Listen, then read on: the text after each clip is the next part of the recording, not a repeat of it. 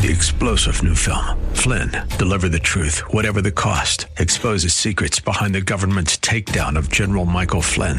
Flynn knew what the intel world had been up to. He ordered the first audit of the use of contractors. This set off alarm bells. He told the truth. He was the most dangerous person for Donald Trump to hire. They had to get rid of Flynn. Flynn, deliver the truth, whatever the cost. Available now. Watch it today. Go to salemnow.com. salemnow.com. You were meant to think big, too big, big. But tomorrow can be bigger. Just grow, let the word overflow, yeah. Live a life bigger than yourself. You're created for greatness. Live a life bigger than yourself.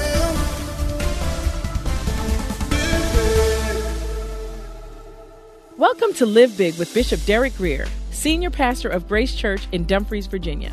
Visit gracechurchva.org for this message and to find out more about how you can grow in Christ. We serve a big God, and we believe that His Word calls for us to live big. So our prayer is that this broadcast empowers you to live a life so big that it blesses everyone and everything around you. Let's get into the teaching. He told them to remember. See, the problem was with this church over time, they began to focus more on their hurts in Christ, their disappointments and their hardships. And I had this challenge since I met the Lord. And they slowly forgot how God had kept them, how God had preserved them, how God had upheld them. Tell the truth, you ought to be in jail. You ought to be in jail. Tell the truth, you ought to have lost your doggone mind with the craziness that's going on in your life. You ought to have been drugged out, turned out, tricked out. That airplane didn't have to land. You didn't have to survive that car crash. You don't know how God protected just getting you here, how many lights you had to go through, and the person on the other side had to stop. How soon we forget how He paid you. He got you through college, some of you, and others of you, somehow you graduated high school. You understand what I'm saying? Some of them clubs you were in, you were not supposed to wake up the next morning. Do you understand? Some of the situations you were in, it was the person next to you that got the roofie, and it wasn't you. You understand? You don't know that the human traffickers were right outside, but they passed you by to go to the next. Remember. Now, the word remember here in the Greek, and forgive me for doing too much Greek here, but it's still helpful. It was a word used for a sepulcher or a tombstone, a memorial. You put something on the grave. It was a memorial. And here's the question. Does God have a tombstone in heaven with your name on it? Saying, Oliver Jones loved me passionately, 2010 to 2014, but he's long since departed. Oh, I grieve those living days with Oliver. Oh, how I mourn for when our relationship was alive. He said, remember, therefore, from where you have fallen. Everything in this church looked good on the outside, and we know how to present. Everything in our lives can look good on the outside. But on the inside, they lost their fire. They lost their sense of adventure. Their eyes no longer smiled when they smiled. They stopped enjoying the ride and they stopped having fun. And Jesus has one word for this wonderful, wonderful church. This is one of the most famed churches in the world. Timothy pastored that church. Mary, the mother of Jesus, history records, attended this church. John himself was the overseer of this. Paul at one point, but then John became the overseer of this church. But what does he say? Repent. Now, this is not a command to feel sorry or really to feel anything. The term repent simply means metanoia, to change your attitude or change your mind and go in another direction. It's just a mental turn. Repentance is not necessarily a feeling. It's an action. So you can repent just like that. Change your mind and your heart. That's repentance. It doesn't always require tears. Sometimes we do cry because we do stuff and we're emotional, and it's okay. But don't confuse the emotion with the act. Because how many of y'all have seen people cry crocodile tears? Oh, they cry long, but then they do the same thing. They didn't repent. They put on a show. They were sad they got caught. But there was no real change. It says, repent and feel, no. Repent and do the first works. Watch this, though. Jesus is about to get gangster. Or else. It's never good when God gives you an or else. Or else I will come quickly. Remember when you were a kid cutting up on the other part of the house? And you hear one of your parents, aunt, or uncle, saying, don't make me come in there now. This is what Jesus is saying. Or else I will come quickly and remove. Now this remove is not obliterate, though sometimes it can mean that. But here it means to literally move. All the fame, all the respect, all the renown that this church had. It was the leading congregation in its region, in that part of the world. God was saying, listen, now I love you and I'm for you, and no one can ever replace you, but I need you to understand that what you have, I could quickly give to others, and they will shine just as brightly. Now, I can't replace you, but I can replace you in that role. Pay attention to what I just said. And Jesus is clear. He will make the hard decisions. Note to self. The earth will not stop spinning if God has to use someone else to do what he told me to do.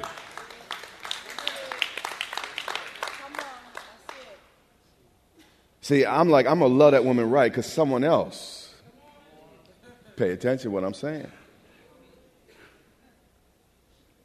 The world, you see, we're caught up in our world and we're thinking, you know what? I got all these options. I don't have to do that. But you know what? God can put someone else. He can have someone else do. He asked you 100,000 times. God finally gets to the point, you know what? I'm going to let you do you, and I'm going to do me. And he can actually give that wonderful thing he had for you to someone else. I don't want that to be my testimony. He said, I will come to you quickly and remove your lampstand from its place. Meaning you will no longer be that celebrated church, that celebrated person. I give that to someone else unless you what? Repent. It said twice.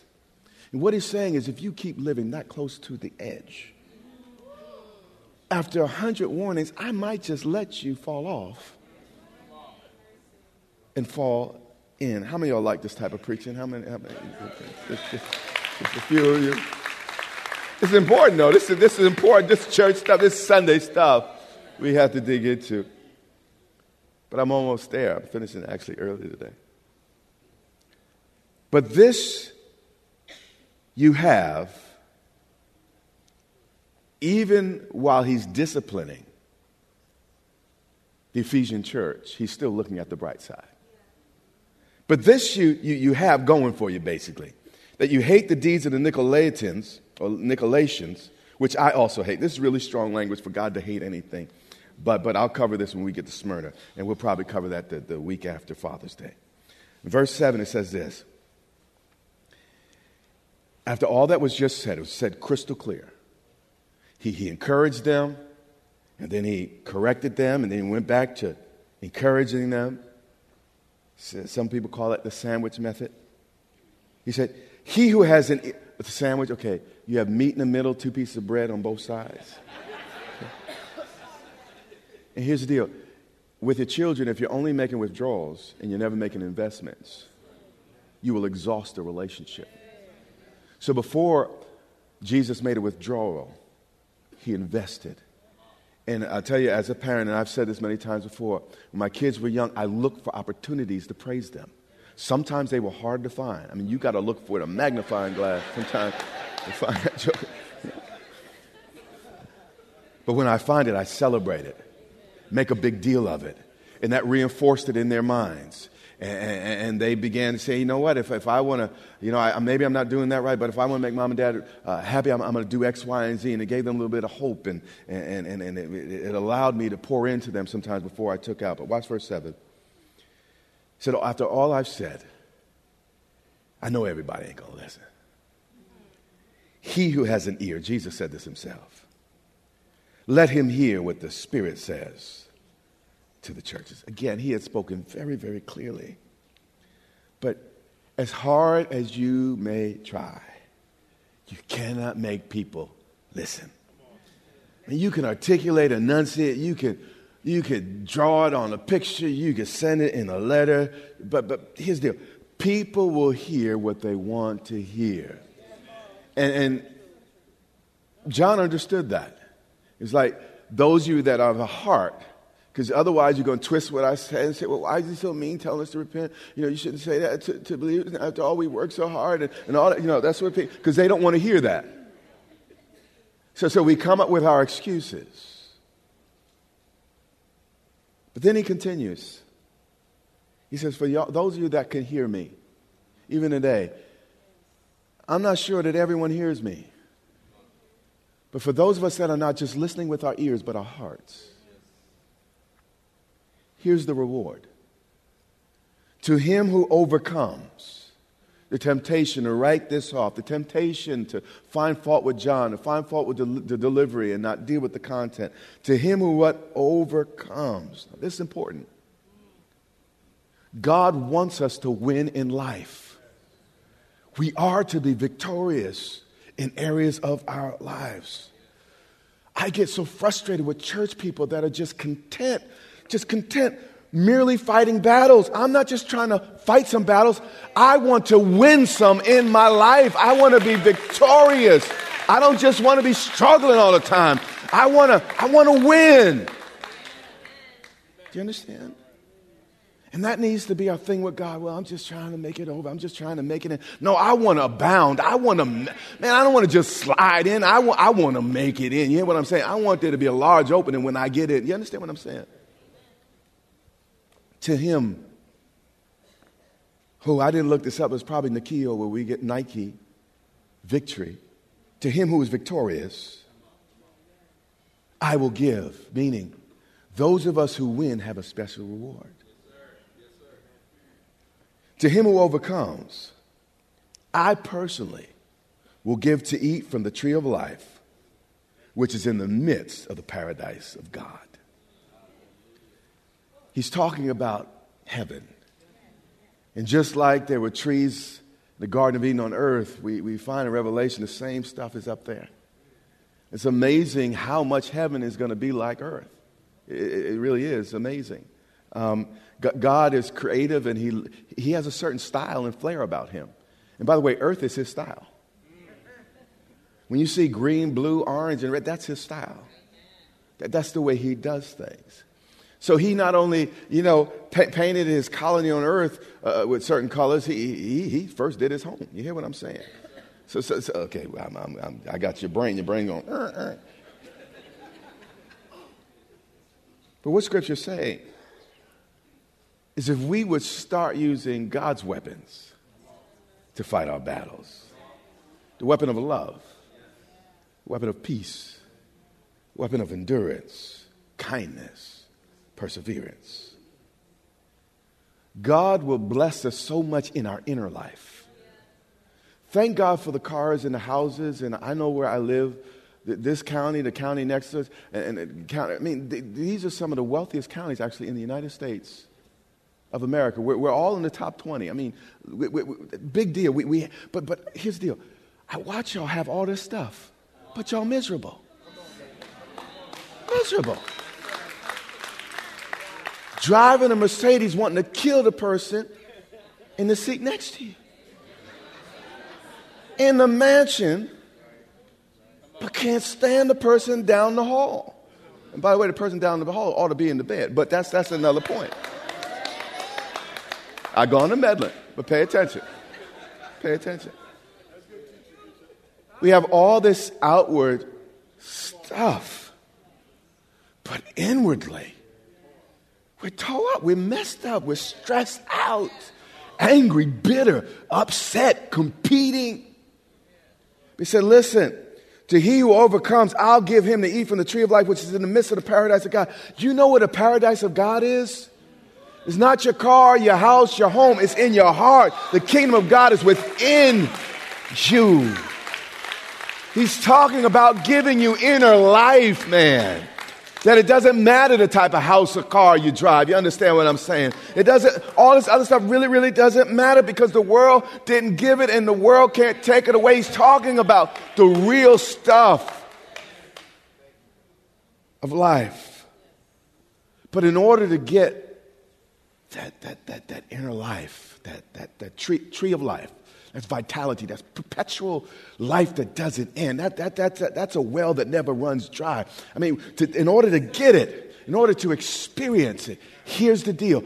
God has not moved. We did. We have to come back to the love we had at first. God didn't change. It's that over time we changed. And at first, when we lifted our hands, we loved him so. Our heart was so pure. Our heart was so open. Then we got busy with stuff. Life happened, and we moved. And God is saying, no, I'm still here. Come back to me. Come back to the love you had at first. Love me wholeheartedly. Love me passionately. Love me crazy. Love me recklessly. Stop being so careful and cautious about your love for me. Love me again the way you loved me before. Listen, he said, I'm not really interested in your tithe. I'm not really interested in just the song coming out your mouth, the voice, or I'm not really interested in your attendance. What I need is your heart. And if I get your heart, everything else will follow. Automatically, you'll do those things you're supposed to do. But would you please come back to the love you had at first? I want you to once again dance like no one's watching. Love like you never, ever, ever been hurt. Sing like only God is listening. And live like heaven is already on earth. God is saying, I have not moved. I have not changed. You've changed. If you just come back. And the way you come back is by remembering. Remember the things he did for you. Remember how far he's brought you. Stop just complaining about the things you don't have. Celebrate what you do have. Remember when you were confused and wrapped up and tangled up in your sin. God looked at you and said, live, child, live. I could do something great with you. Remember. Remember all that God has done. And it will change something in your heart. I'm going to go on the floor. Often when I meet with couples, I used to do this a lot. We now have a whole ministry of people that do this.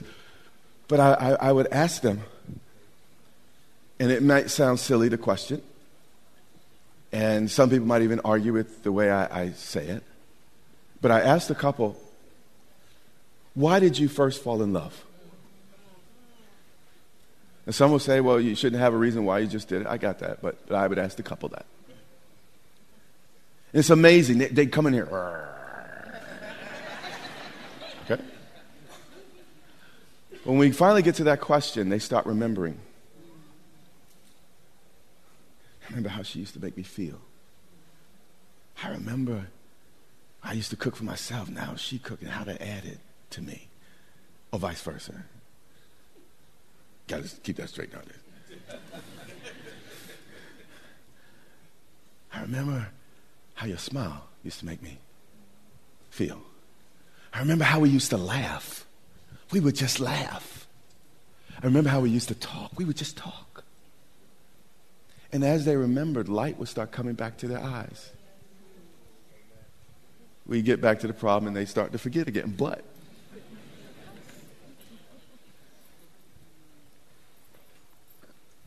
remembering gives us hope for the future. And we have sometimes forgotten. Your marriage is not what you want it to be. Well, remember when you were so lonely? Come on.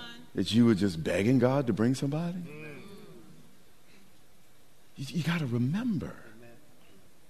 I could go on and start talking about more stuff than I should. But we tend to forget. And what God is saying, come back to me by remembering all I've done for you, how much I've loved you, how faithful I've been to you in spite of you or despite you. Reflect on it. And then go back to doing the things you used to do. You used to call her on the phone.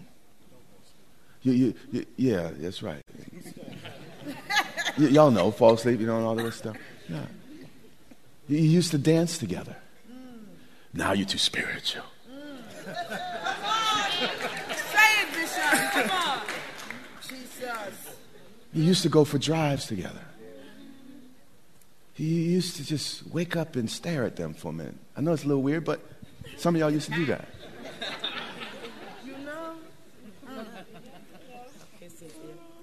Go back to doing the things you used to do. Same thing with God.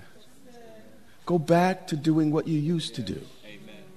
It used to not be this level of complaint. You'd freely give. You freely, you were hungry to get in God's word. I'm going to end with this. Bishop Tutu, I was listening to him give a speech. This was maybe 20, 30 years ago. He said in the speech, he said, I'm from an agricultural culture. And he was speaking to a bunch of Americans, a bunch of us here. And it was in D.C. He said, those pictures I see on these glass walls with Jesus holding up some big old sheep and that being the lost sheep, he said, that never happens. I'm sorry, the baby sheep. He said, him carrying that baby sheep, it's always the baby sheep. He said, that never happens.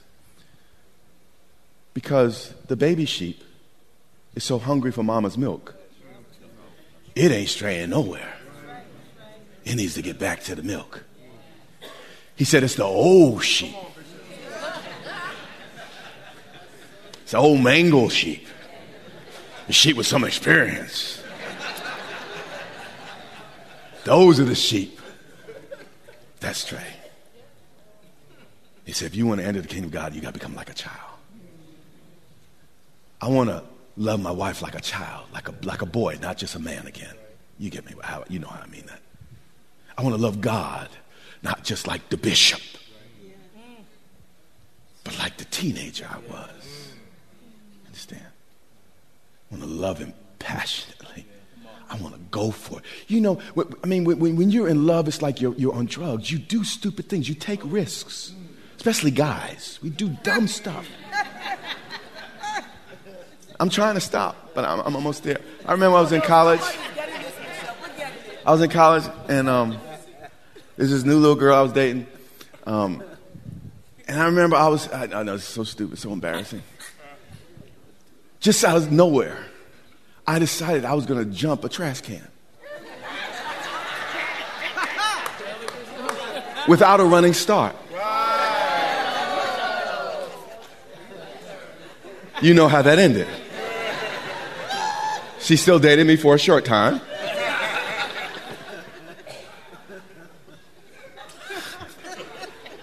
But when you're, I wasn't in love, like love, you know what I'm saying. But when you're, yeah.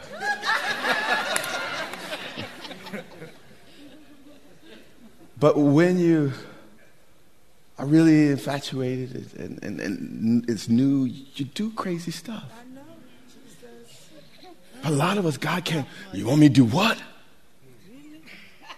You want me to go outside in the cold weather with a coat on? Just for you?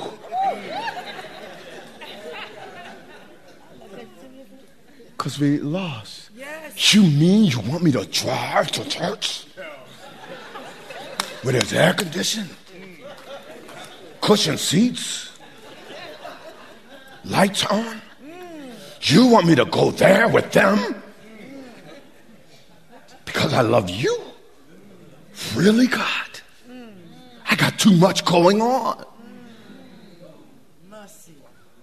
Remember the risks. The stupid stuff we used to do. All because either we were in love or thought, in my case, thought we were in love. Right now, every head bowed, every eye closed. Right now, Father, there are folks in this room.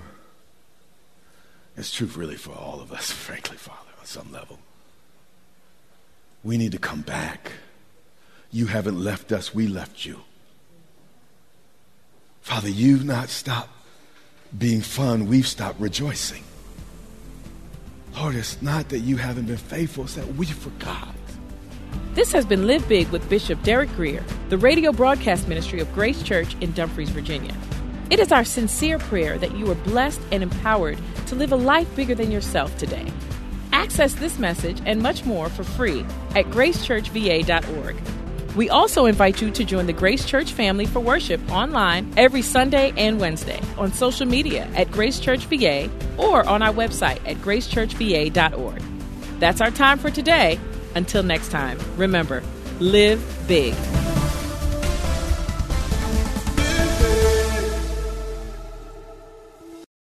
Three-star General Michael J. Flynn, head of the Pentagon Intelligence Agency, knew all the government's dirty secrets. He was one of the most respected generals in the military. Flynn knew what the intel world had been up to. He understood its funding. He ordered the first audit of the use of contractors. This set off alarm bells. The explosive new documentary, Flynn, Deliver the Truth, Whatever the Cost, uncovers the facts behind this scandal. Flynn told the truth. He was the most dangerous person for Donald Trump to hire. I find out the worst enemy that I'm going to face in my life is right here in America. They took my assessment and they wanted me to change it. And I was like, I'm not changing it. They had to get rid of Flynn. With in-depth interviews, archival footage, and never-before-seen personal records of the man behind the headlines. I just felt like I was drowning. Flynn, Deliver the Truth, Whatever the Cost. Available now. Watch it today. Go to salemnow.com. salemnow.com.